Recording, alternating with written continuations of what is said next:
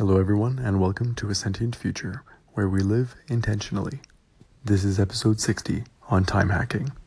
I've hesitated to record this episode because of how similar it might look at first glance to the shallow tips and tricks that you see in articles. As we've discussed, there's nothing wrong with those tips and tricks.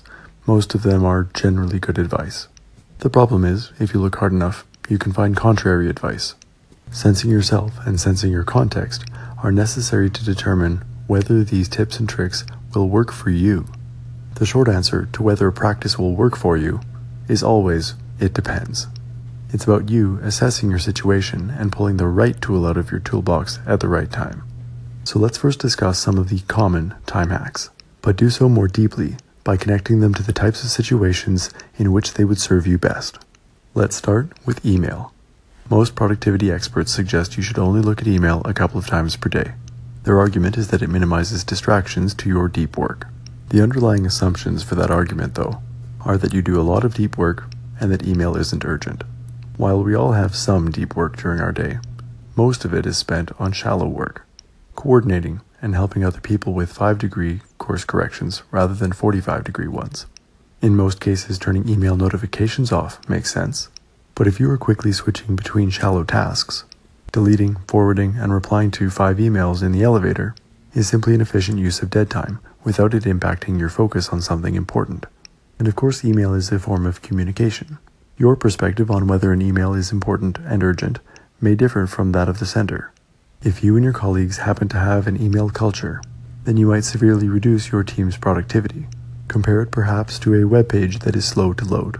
It's not about your overall responsiveness, it's about your responsiveness relative to other people's expectations, provided those relationships matter to you. So, do you give yourself permission to check email any time of day? No, of course not. Just be mindful of the frequency that works for you in your context. Next, let's talk about scheduling your tasks according to your energy levels. Most experts will advocate for putting your big tasks in the part of the day where you have the most energy.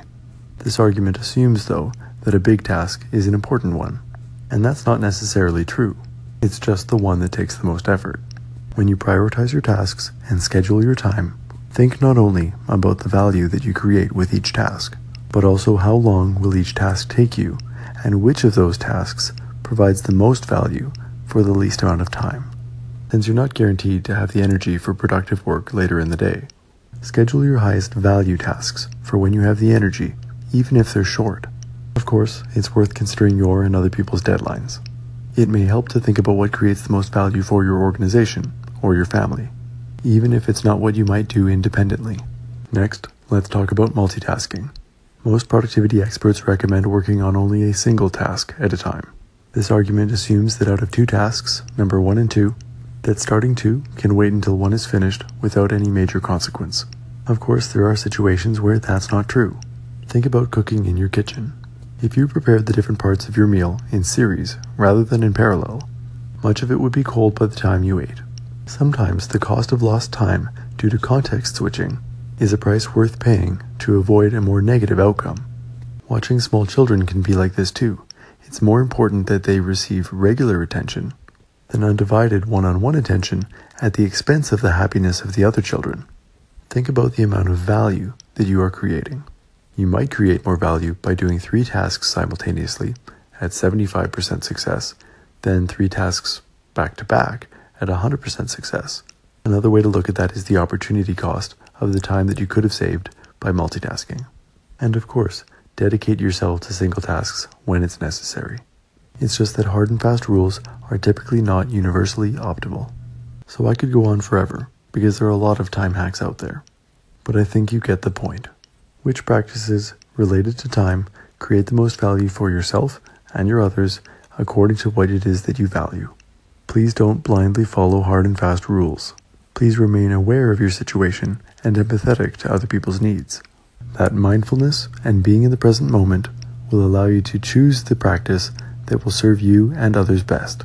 So I would love to hear about your time management practices, tips, and tricks. When do you use them? When have you found that they don't work for you? What techniques might work better for you in those situations? As always, thank you for your time and attention today. Until next time, live intentionally. Sentient Future out.